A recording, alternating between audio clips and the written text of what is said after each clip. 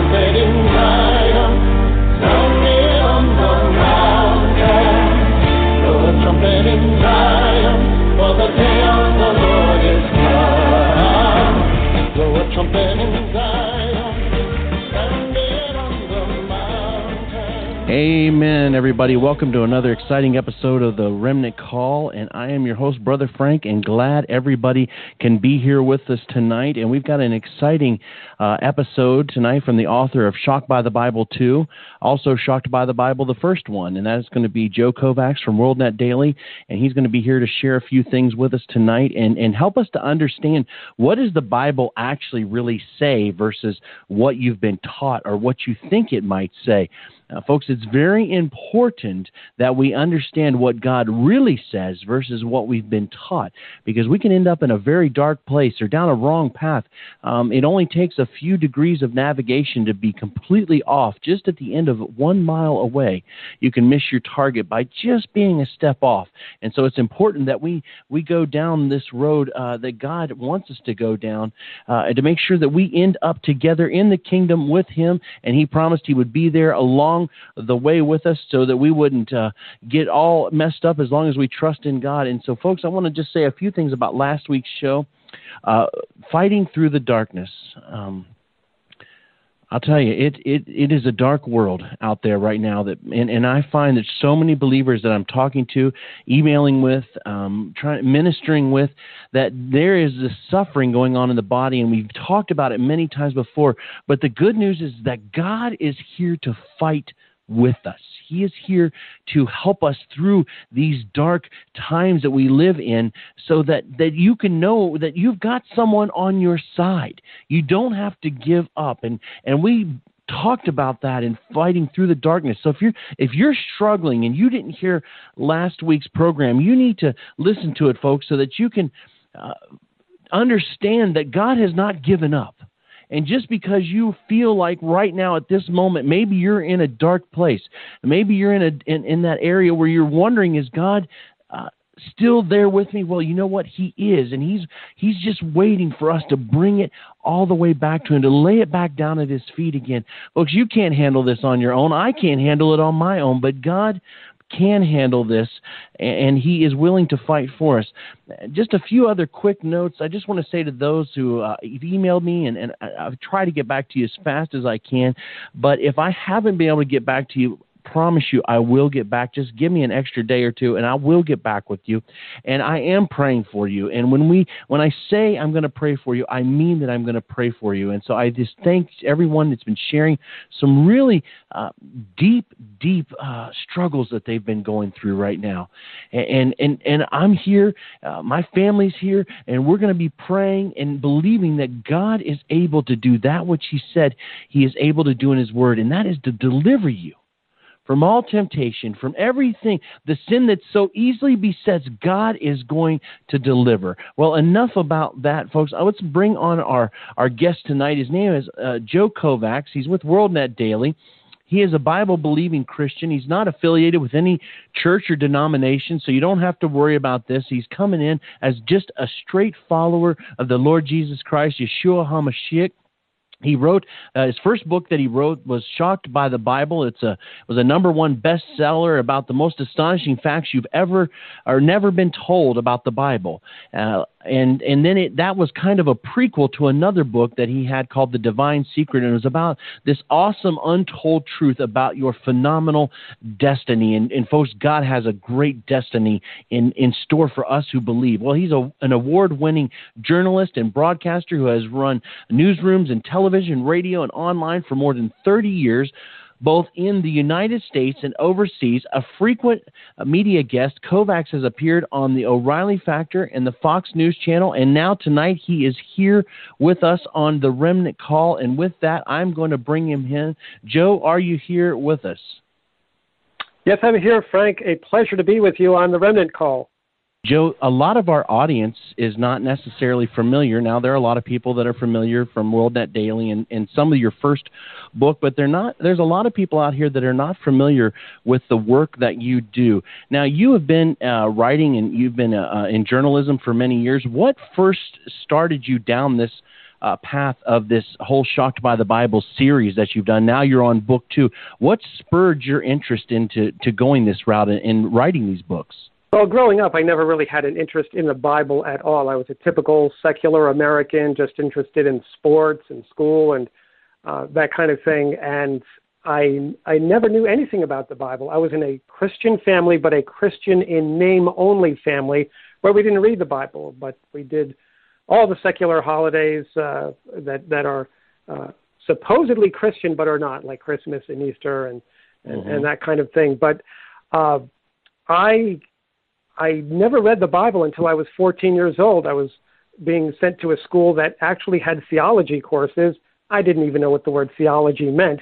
And when I found out it had something to do with the Bible and God, I rushed to get a Bible and start reading it on my own because I didn't want to do poorly in school. And when I started reading the Bible, I personally was shocked by the Bible because the Bible has a message that is very different, sometimes even the exact opposite of what's being broadcast in many churches that call themselves Christian. And so this just blew my mind that when you just read the words on the page of the Bible, you will find the truth. I want to stress to everybody, I am a Christian, and I do think the Bible is true. I know the Bible is true. It's completely true.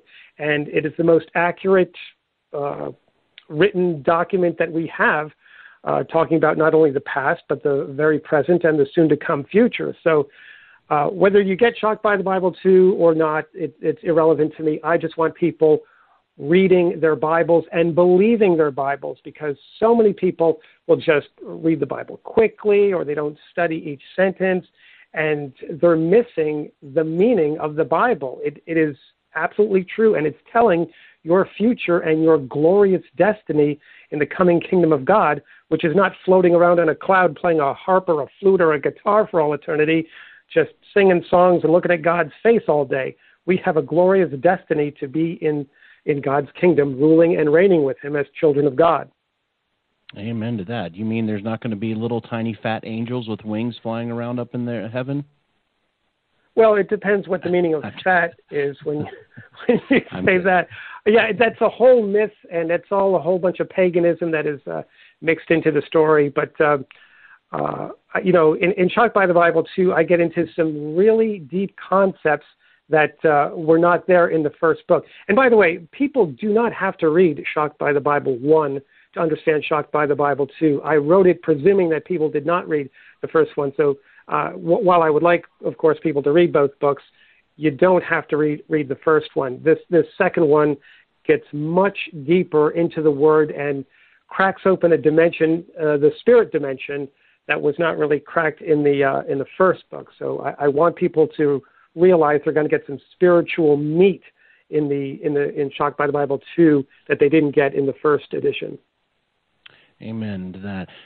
One of the things, Joe, I think is important about the Shocked by the Bible is it is a book that a believer can just take, or Shocked by the Bible 2, either one. If you put it onto the table, your coffee table in your house, and guests come over, it is an excellent way that you can get a conversation going. Something started about God, because the title is shocking in and of itself. And so when people see this, it's a great icebreaker that you don't have to worry about, well, I don't know how I'm going to start the conversation. Well, you can put that book down and someone might see it and then really open that door up to begin to talk about, well, what does the Word of God actually say? And I think that's the interesting thing about your book is it's a great segue into a conversation about God. Absolutely. This book is not about religion.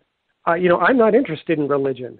It's about the Bible and what's in there and what's not. It's about the truth of God, what is really recorded on the pages and what's not, because so many people have erroneous ideas. They've just been misinformed, lied to, tricked over the years, through movies, television, cartoons, their parents, their religious leaders, just virtually everything in society is somehow deceiving them about what is really in the Bible. I mean, in the first book, I brought up some very simple facts that you can find out in 5 seconds if you just open up the Bible, like there's no 3 wise men showing up at the manger the night Jesus was born. They're just not there. You won't find that in the Bible anywhere. And yet every time you see a movie on television or in a movie house about the birth of Jesus, they're showing three wise men showing up the night he was born at the manger in Bethlehem. You won't find that in the Bible.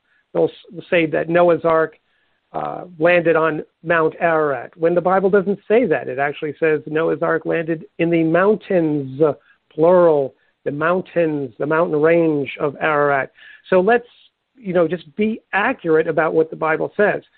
Those were the basic facts, and in the new book, I get into really, really deep connecting the dots of scriptures that will open up, again, the window into the spirit dimension to see where God the Father lives, where Jesus Christ now lives, where the angels live, the good angels, the bad angels.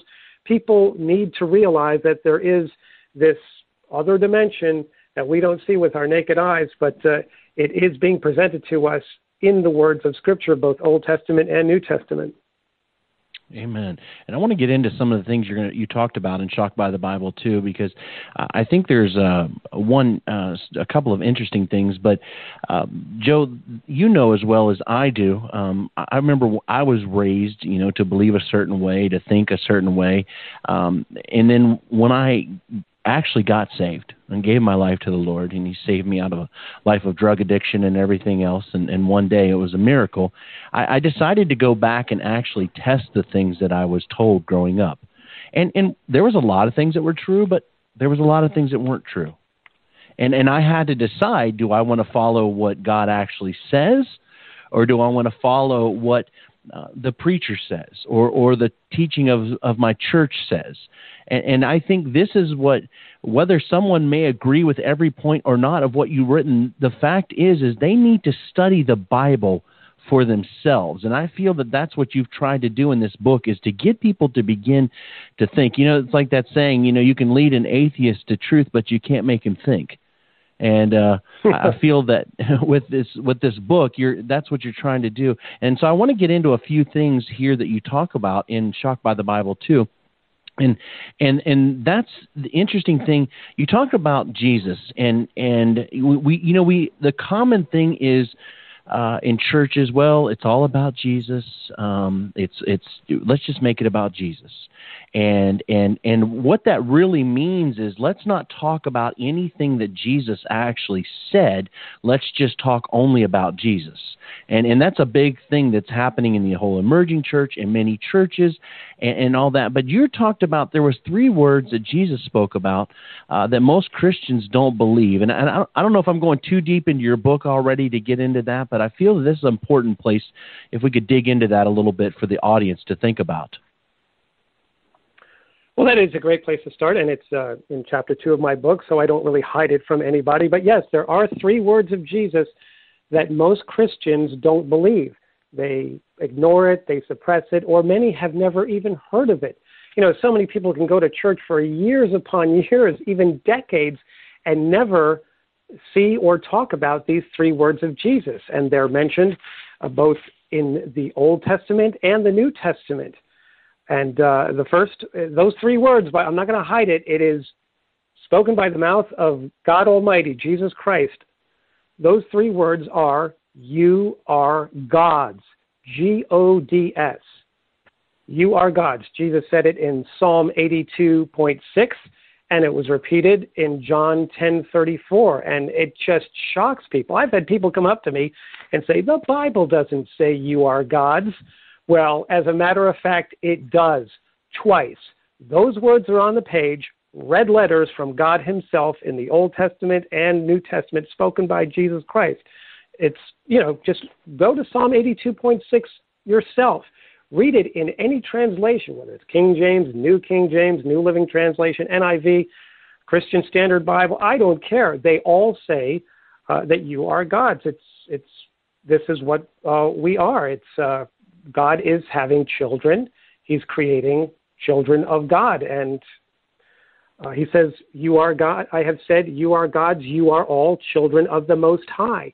This is what He's doing. He's creating offspring, just like the children of cats are cats. The children of dogs are dogs. The children of giraffes are giraffes. So therefore, the children of God are gods. Your Bible already says so. Jesus repeated it in the New Testament when he was being accused of blasphemy because he, a mere man, was claiming to be God. He said, look, guys, here's the deal. It already says in your own unbreakable scripture, Psalm 82.6, that you are gods. So why are you getting on my case just because I call myself the Son of God or God's Son? It already says you are gods. So, get with the program. People need to realize what kind of being they are. We're not puppy dogs. We're not fish swimming in the sea.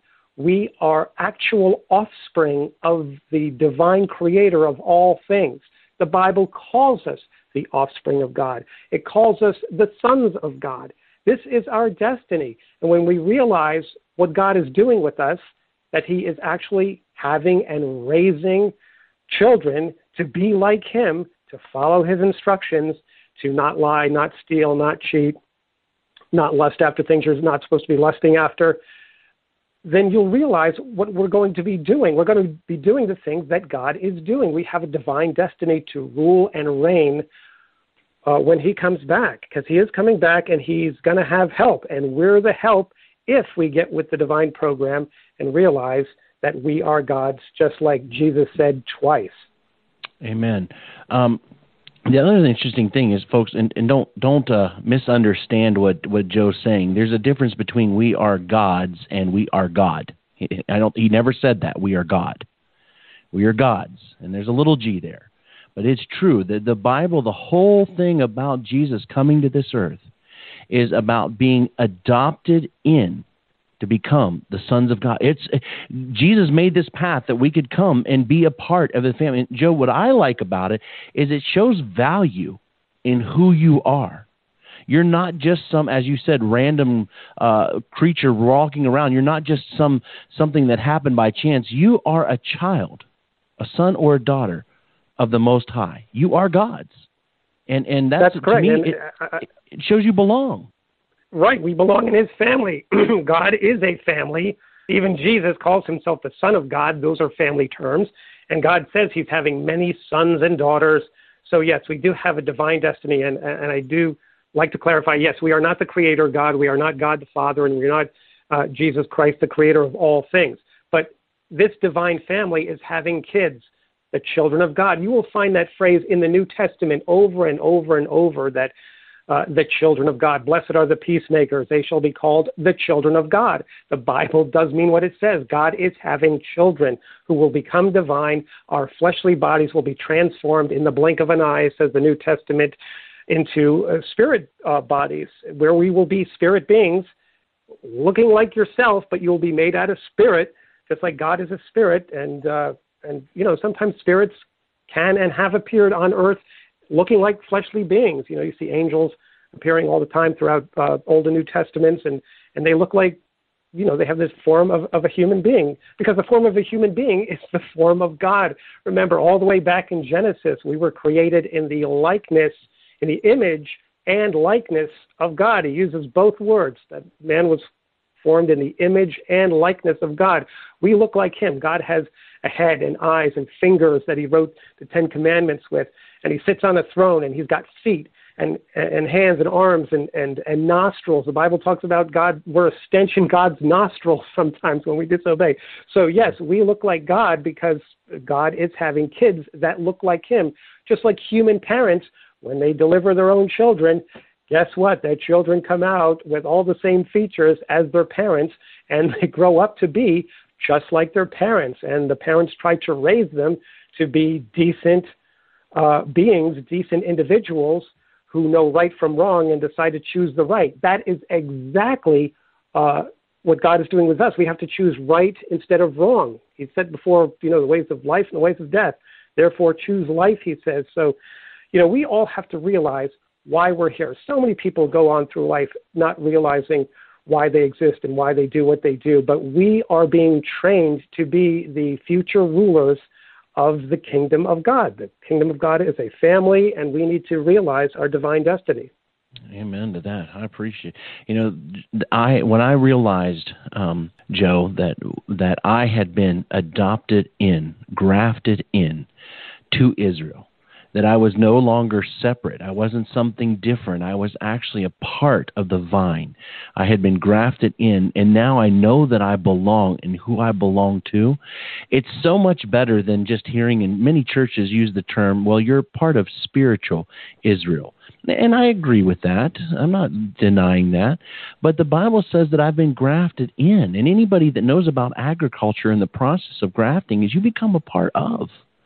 And that's so much deeper. And I think that's what you've brought out here, to know that. And I think a lot of people miss the value of just how incredible this is to be actually a part of the family and not just, as we say sometimes haphazardly, well, I'm spiritually. But, you know, it's deeper than that. You are a part of.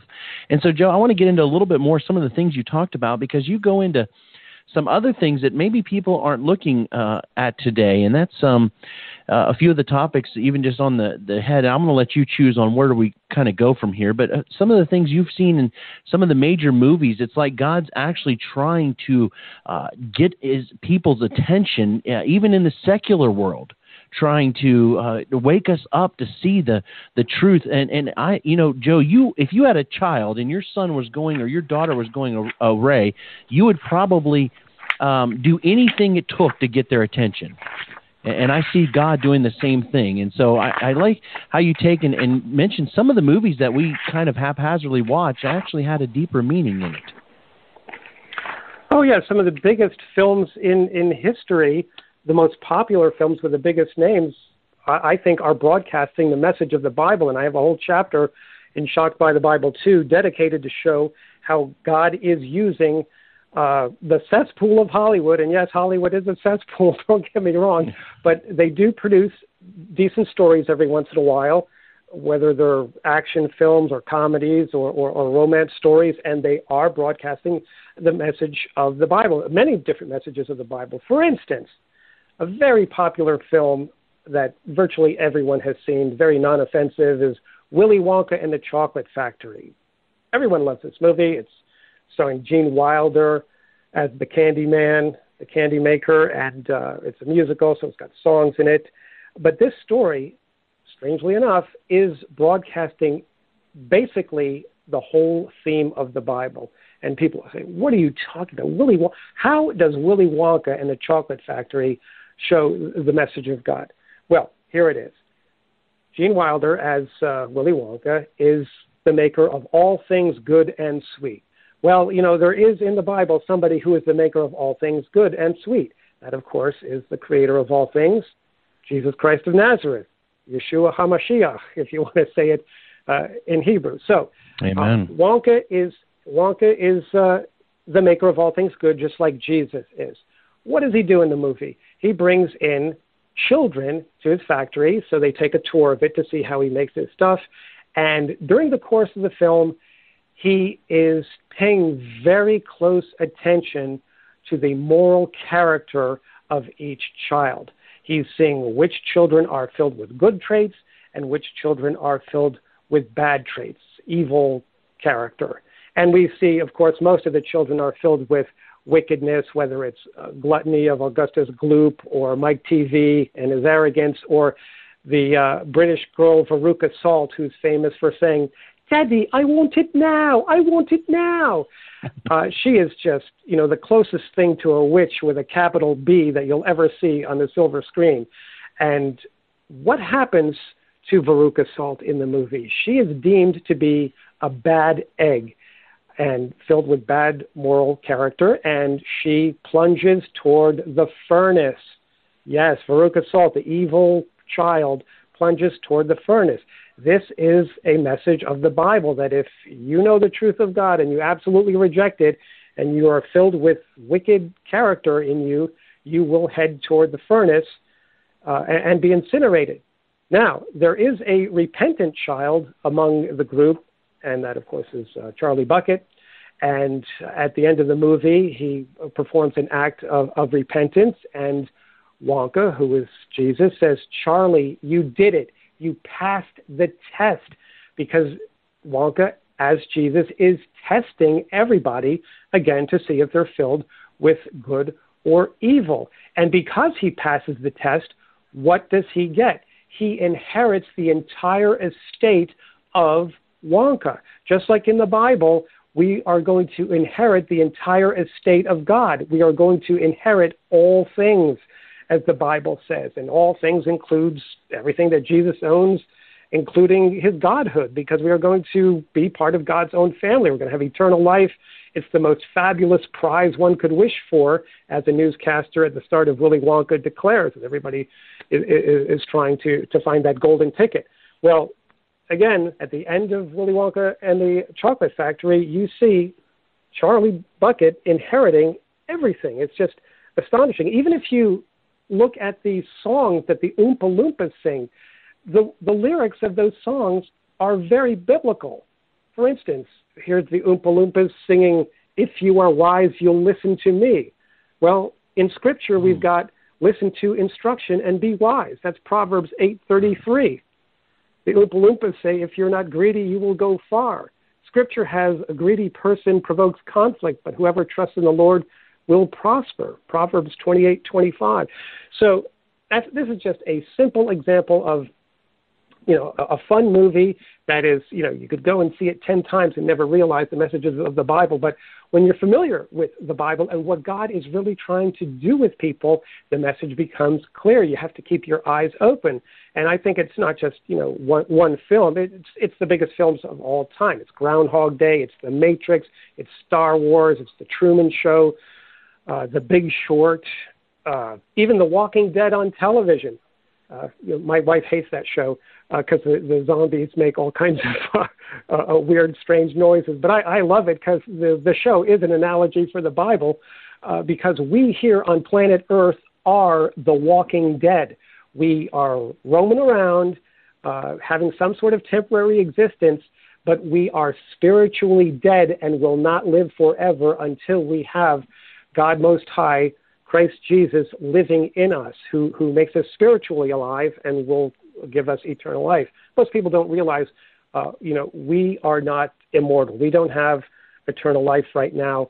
We are dead until we have Christ in us, actually dwelling in us, and that's the goal. If you don't have Christ dwelling in you, you're going to be dead forever. That's the message of the Bible. So the walking dead is an analogy for us here on planet Earth right now, that until we have God in us, we're just walking around being spiritually dead. Well, the good news is, folks, and is that God, just like we love our children, God loves his children too, and he does not give up.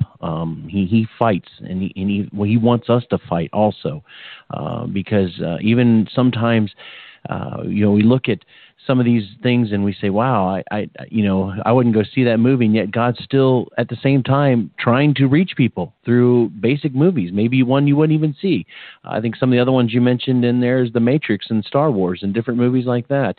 And I guess when you really break it down, I never thought about it, but the things that the Oompa Loompas were saying really are biblical. From the Proverbs. I mean, that's just amazing. So praise God for that. Well, Joe, you have a few other things, and I know you don't want to give away everything that's in here because you want people to actually read the book and to find out. And folks, and here's the thing, don't be afraid to read something or challenge something that you've always believed. If you're right on that topic, then your faith won't be shaken. If you're shaken, that means you need to go back and restudy it and re-examine it again and pray. I remember one time this pastor said, if I'm wrong, tell me, because I want to get right. And that's a great, I think it's something we should all want to have in our lives. If we're wrong on something, we should want to get right. And Joe, I think your books are trying to show people that, hey, you know what? The way we just read things or hear something does not actually mean that's what the Word of God said. And it's troubling when people see, the little G word used to associate us, with gods. But when you look deeper in the Word, it's actually something very beautiful and something to be embraced. Well, Joe, I want you to just take us down a little bit more, share with us some of the other things you've got going on in this book and where people can expect to journey through as they read this. Well, over the years, I have seen, the more I read the Bible, and again, I encourage everyone to read the Bible over and over again. You can never get enough of it, and your eyes get more opened by God, I think, the more time you spend with it. But I have found that the Bible is written not only on a physical level for us physical beings here on planet Earth, but also on a spiritual level for the spirit beings in a spirit dimension. And we can look at one verse having both a physical and spirit meaning. For instance, here's an easy one from Proverbs 11:18, and people can look it up in their own Bibles, but here I'll read it from the King James.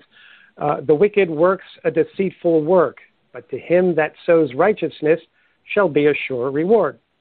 Now, on the physical level here, it's quite obvious that wicked people or evil people are working a deceitful work. They're full of deception and tricking people.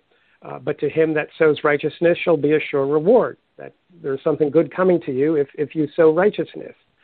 However, again, the Bible is a spirit book written by a spirit being, because God is a spirit, the New Testament says, and he's addressing also spirit beings, such as angels. There's both good angels and bad angels in the unseen dimension. So when we read that same proverb about the wicked works a deceitful work, who really is the wicked in the spiritual dimension? There is the most wicked one out there, and that, of course, is the spirit being known as Satan the devil. And Satan the devil does work a deceitful work. He's full of deception. He's a liar, the father of lies, the inventor of lies, as Jesus said in John 8:44. So he's working the deceitful work here. But the other end of the proverb talks about, to him that sows righteousness shall be a sure reward.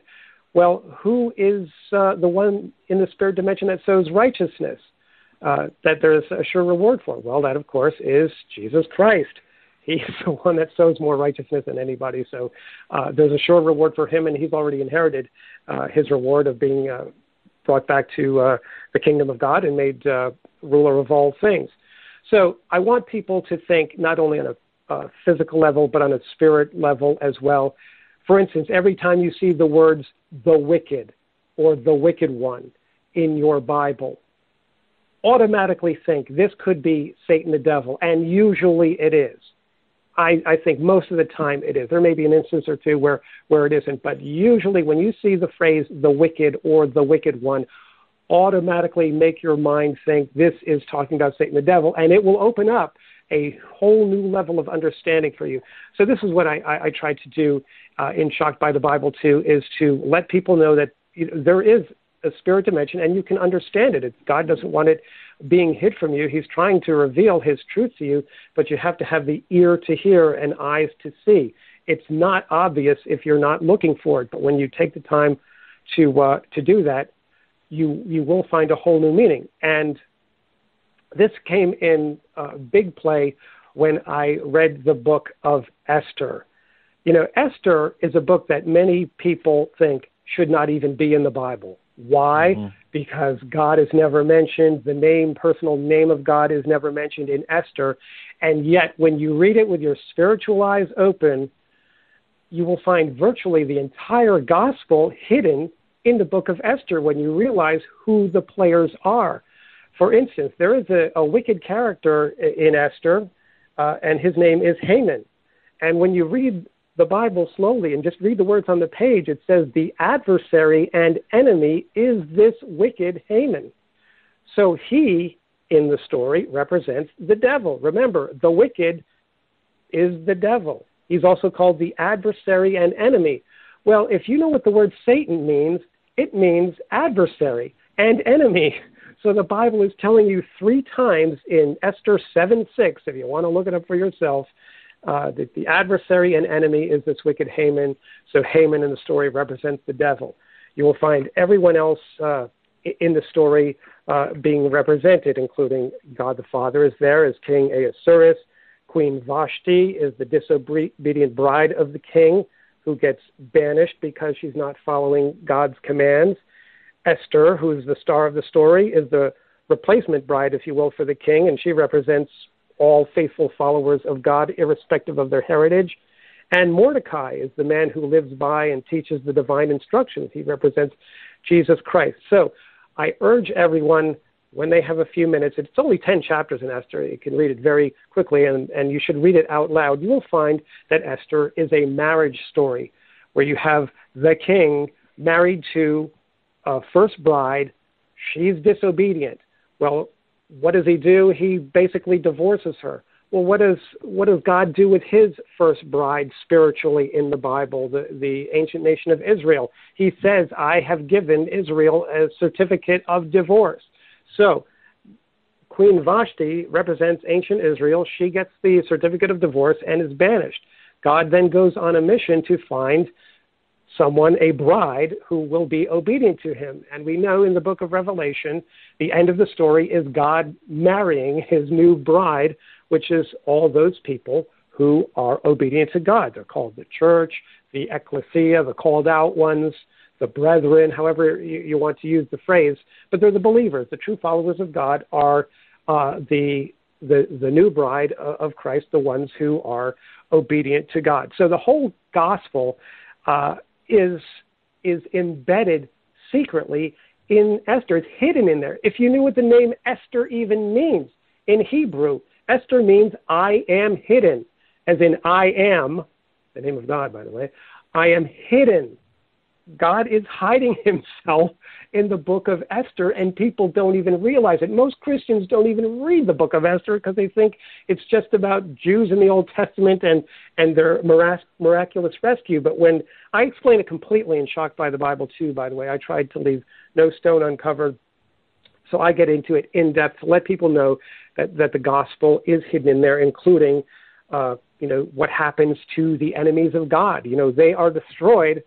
And there's even a certain day that they're destroyed, and it's the 13th day of the last month, the month of Adar, the month of fire, and all enemies of God are destroyed. So this is possibly, and again I stress possibly, a prophecy for the future of when the devil himself will be destroyed, because he's an enemy of God, and anyone else who rebels against God being destroyed. So there is this spirit level that you can read the Bible on, not just the physical level, because all those events in Esther did really happen, and God orchestrated the events to make them happen in history. So I'm not saying they didn't. Of course they did.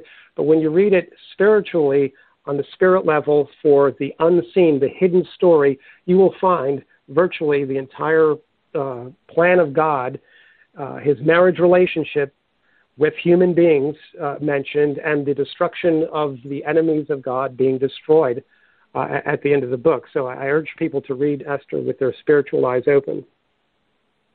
Wow, amen. And yes, I agree. The book of Esther is extremely, extremely powerful. And just because the name of God is not used in there, in Esther's name alone, his name is embedded in there. And just as you brought out, and that's a powerful thing. A guy one time told me this, Joe. He said, when you're studying the Bible and God's speaking, he said, put yourself in his position and look in the direction that he's looking. And it'll change the way you read and hear certain things. So if God is in the temple, speaking out of the temple, then why don't you put yourself in the temple and look back out into the congregation or into the children of Israel to give you the perspective that he's coming from, instead of you looking inside where he's sitting at when it's him speaking. And I find that very interesting, because when you begin to look at the Bible from the way that God talks about it, it begins to show up a little bit differently. And I like that you've brought this out in this book, Shocked by the Bible. There's a lot of words that Jesus spoke, if we would actually believe, like, go and sin no more, and things like that, probably would radically change our entire country. That actually used to be believed back in the old days. Unfortunately, today we've got, as you talk about in your book, another Jesus out there many times. And I'm not so sure that Jesus looks like the one in the Bible. As a matter of fact, in a lot of places I know it's not the one that looks like the Bible. But, Joe, if you were to give the listeners a word of advice, something that helped you along the way in studying the Word of God, that because, the whole, even if they read your book or whatever they do, the whole thing is that we get people back into the Word and actually reading it. What advice could you give to somebody when it comes to studying the Word of God so that you can read it from what God's actually saying instead of maybe, coming in with this tainted perspective already before you even open it up? Well, the first thing is to actually believe the words that you're reading. I think that's very important to God, because sometimes people just read the Bible as any other book. They don't realize it's their divine parent trying to instruct them on the ways to get eternal life, because the Bible is kind of like a treasure map, and you have to piece everything together, connect the dots of Scriptures, and pay attention to certain themes. God repeats certain themes over and over and over again, because we learn by repetition. Even in grade school, when you learn your times tables, you don't know your times tables until you do them over and over. Or learning a foreign language in French class, to say, how are you? It's comment allez-vous, but you don't know that the first 1 or 2 or 3 times. You have to say it over and over. And so God does repeat themes, certain words, certain phrases over and over. So just keep those in your mind to pay attention to them, because he's saying them for a reason, because he's trying to embed it in your mind that it's important. He's not just throwing these words haphazardly in the Old and New Testaments for no reason at all. He's telling you the story in so many ways. You mentioned the agriculture before, and through the book of Esther and Revelation, we're talking about the marriage theme. He uses many different themes to tell the same story, that we are meant to be united to him, whether it's being grafted in or being in a marriage relationship, like a man marrying a woman, just like happened in the Garden of Eden. You had the man marrying the wife, who is the mother of all the living. The name Eve means mother of all the living. And in the end time, the bride of Christ is the mother of all the living, the eternally alive. The Bible uses these phrases because it's telling you the story, even in the names of individuals. And when the story is repeated over and over, you have to pay attention, because God is telling you constantly, consistently, continuously, from Genesis to Revelation, what the outcome of the story is. We are to be united with our Creator eternally, and we have to take certain steps to do that. And the rest of the Bible is about, how do you do that? You have to give up your wicked ways, repent, repent, repent. That word is all throughout the Bible. Stop your sinning. Many Christians, I have a whole chapter on this, they don't even know what the word sin means. They think sin means drinking or smoking or carousing late at night with their buddies. They don't realize that sin is defined in the Bible, in the New Testament, by the way, as the breaking of God's laws. It's the transgression of the law, the violation of God's instructions. And when they hear that, they get all nervous, because they've been told by many of their pastors in these so-called Christian churches, which are not, they're Christian in name only, I think, when they say that God's laws are done away with, or, Jesus fulfilled the law for us, or Jesus' law was nailed to the cross, or Jesus observed the law for you, so you don't have to. They come up with dozens and dozens of excuses why we don't have to keep God's commandments. And they are commandments, not suggestions. And what did Jesus himself say to inherit life? He said, if you wish to inherit life, keep the commandments. If you love me, keep my commandments. He says it over and over in the Gospels, and it's repeated in the letters of John and other writers of the New Testament. If you love God, keep my commandments. And anyone who says, I know him, and does not keep the commandments is a liar, and the truth is not in him. He breaks out the L word, liar. And, we see lying going on all over our world today, in our modern world. But all those Christians who say, oh, yeah, I know him, I love Jesus, and they don't observe his instructions, his commandments, they're liars. I'm not saying that. The Bible says it.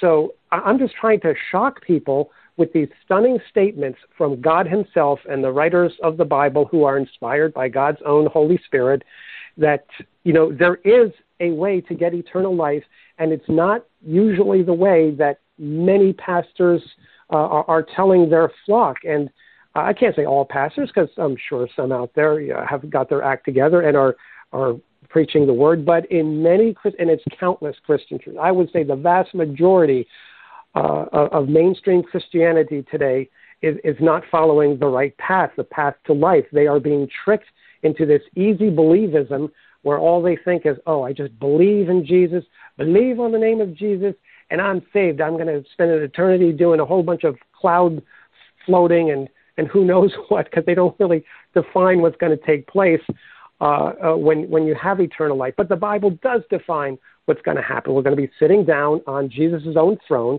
You can find that statement from Jesus in the book of Revelation. He said, you're going to sit down on my throne just as I sit on my Father's throne, and we're going to be given power over the nations, and we're going to be judging angels and judging the citizens of this world, because there is a second resurrection coming where if people don't happen to get it, they don't understand God's message now, they will be raised back to temporary life and be given a chance to be examined and evaluated again, judged again. Judgment Day is not being thrown into a fire. God is not interested in just bringing people back from the dead to say, oh, by the way, you broke my laws. Now here's a big fire for you, so you're going to die. He actually is going to give people a chance without the trickery of the devil, because he's the one that put the devil in the garden there to deceive us in the first place. So, this is all going according to God's plan, but he will get rid of the devil eventually, and people who don't make it in the first resurrection when Jesus comes back will be given a chance 1,000 years later when the rest of the dead are raised. People never seem to talk about the rest of the dead being raised. That's found in the 20th chapter of Revelation, verses 4 through 6. And again, I encourage everyone, open up your Bibles. These verses are there. I put them in Shocked by the Bible 2 for you because you're not being taught about them in most churches, and yet it's in the holy Word of God. You need to know the information you're not being given. This information has been suppressed for centuries. A few people out there may have been talking about it. For instance, C.S. Lewis brought up in his book Mere Christianity that Jesus said, you are gods, and he meant what he said. So, I'm not the first person to do it. I'm not claiming any special ability here. I'm just repeating what the words of the Bible already say. You've got to believe the words on the page. They're already there, but they're being twisted, they're being suppressed, they're being ignored, and many people are losing out on their eternal life with God because they don't know this crucial information.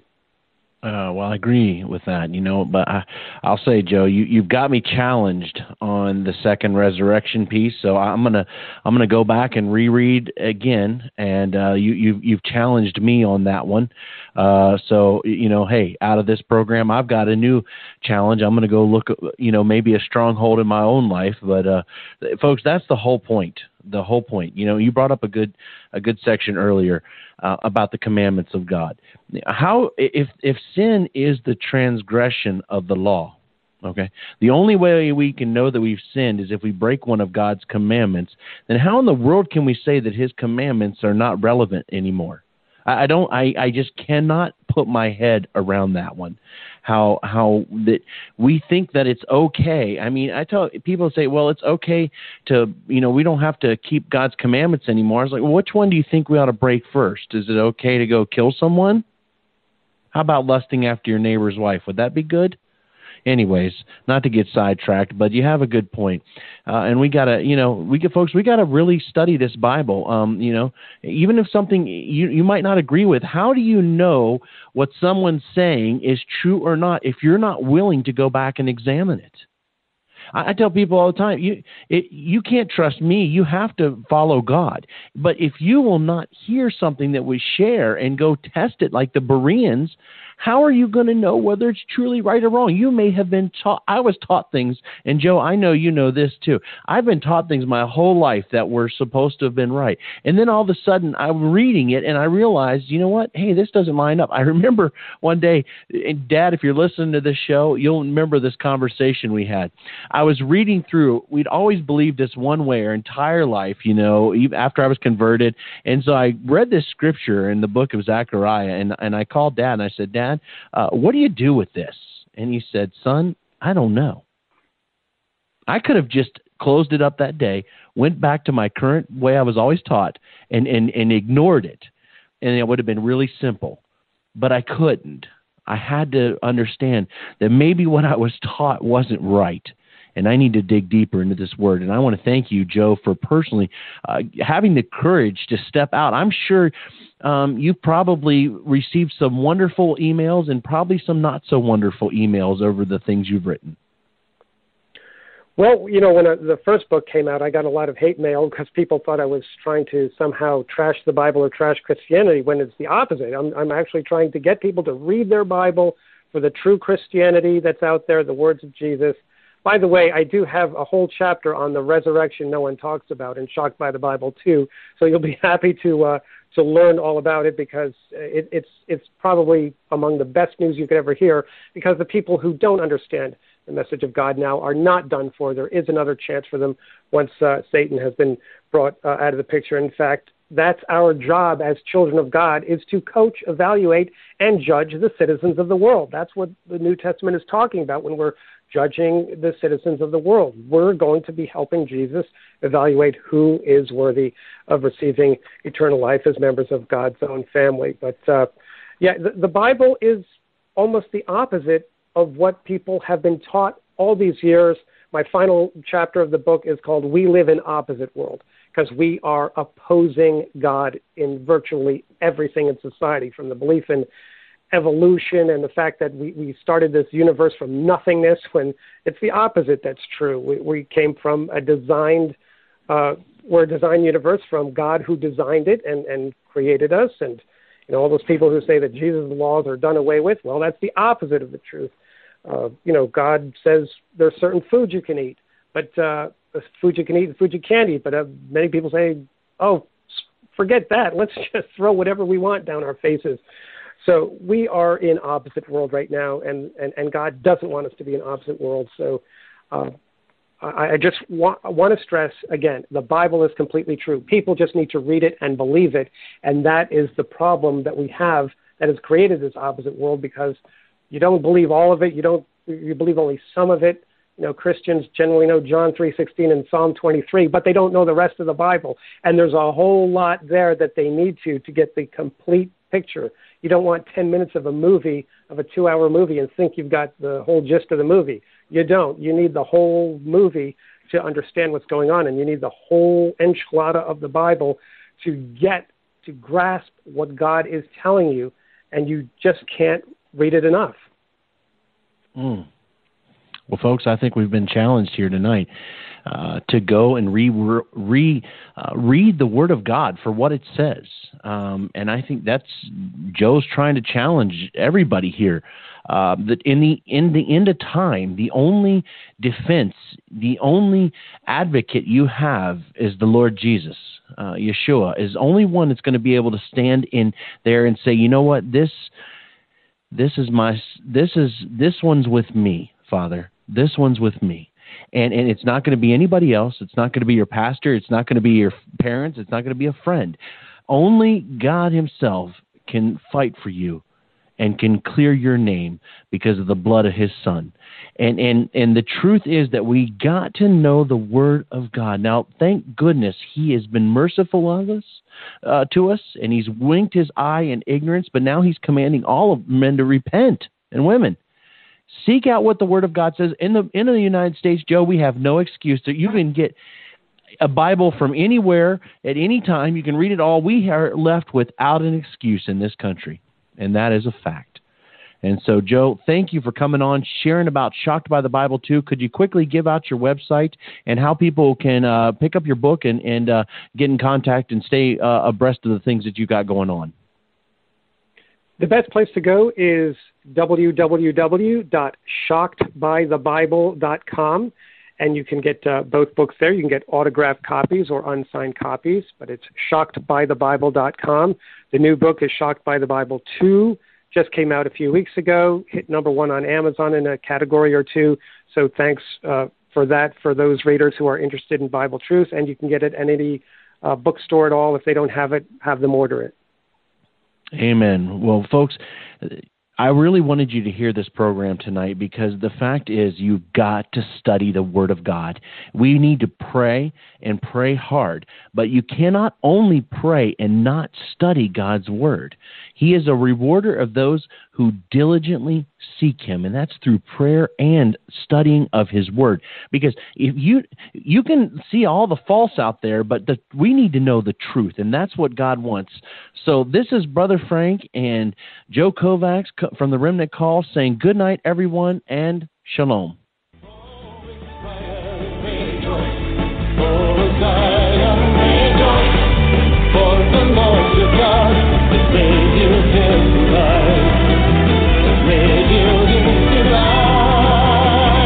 Blow a trumpet in Zion, sounding on the mountain. Blow a trumpet in Zion, for the day of the Lord is come. Blow a trumpet in Zion, sounding on the mountain. Blow a trumpet in Zion, for the day of the Lord is come. The day of the Lord is come. The day of the Lord is come.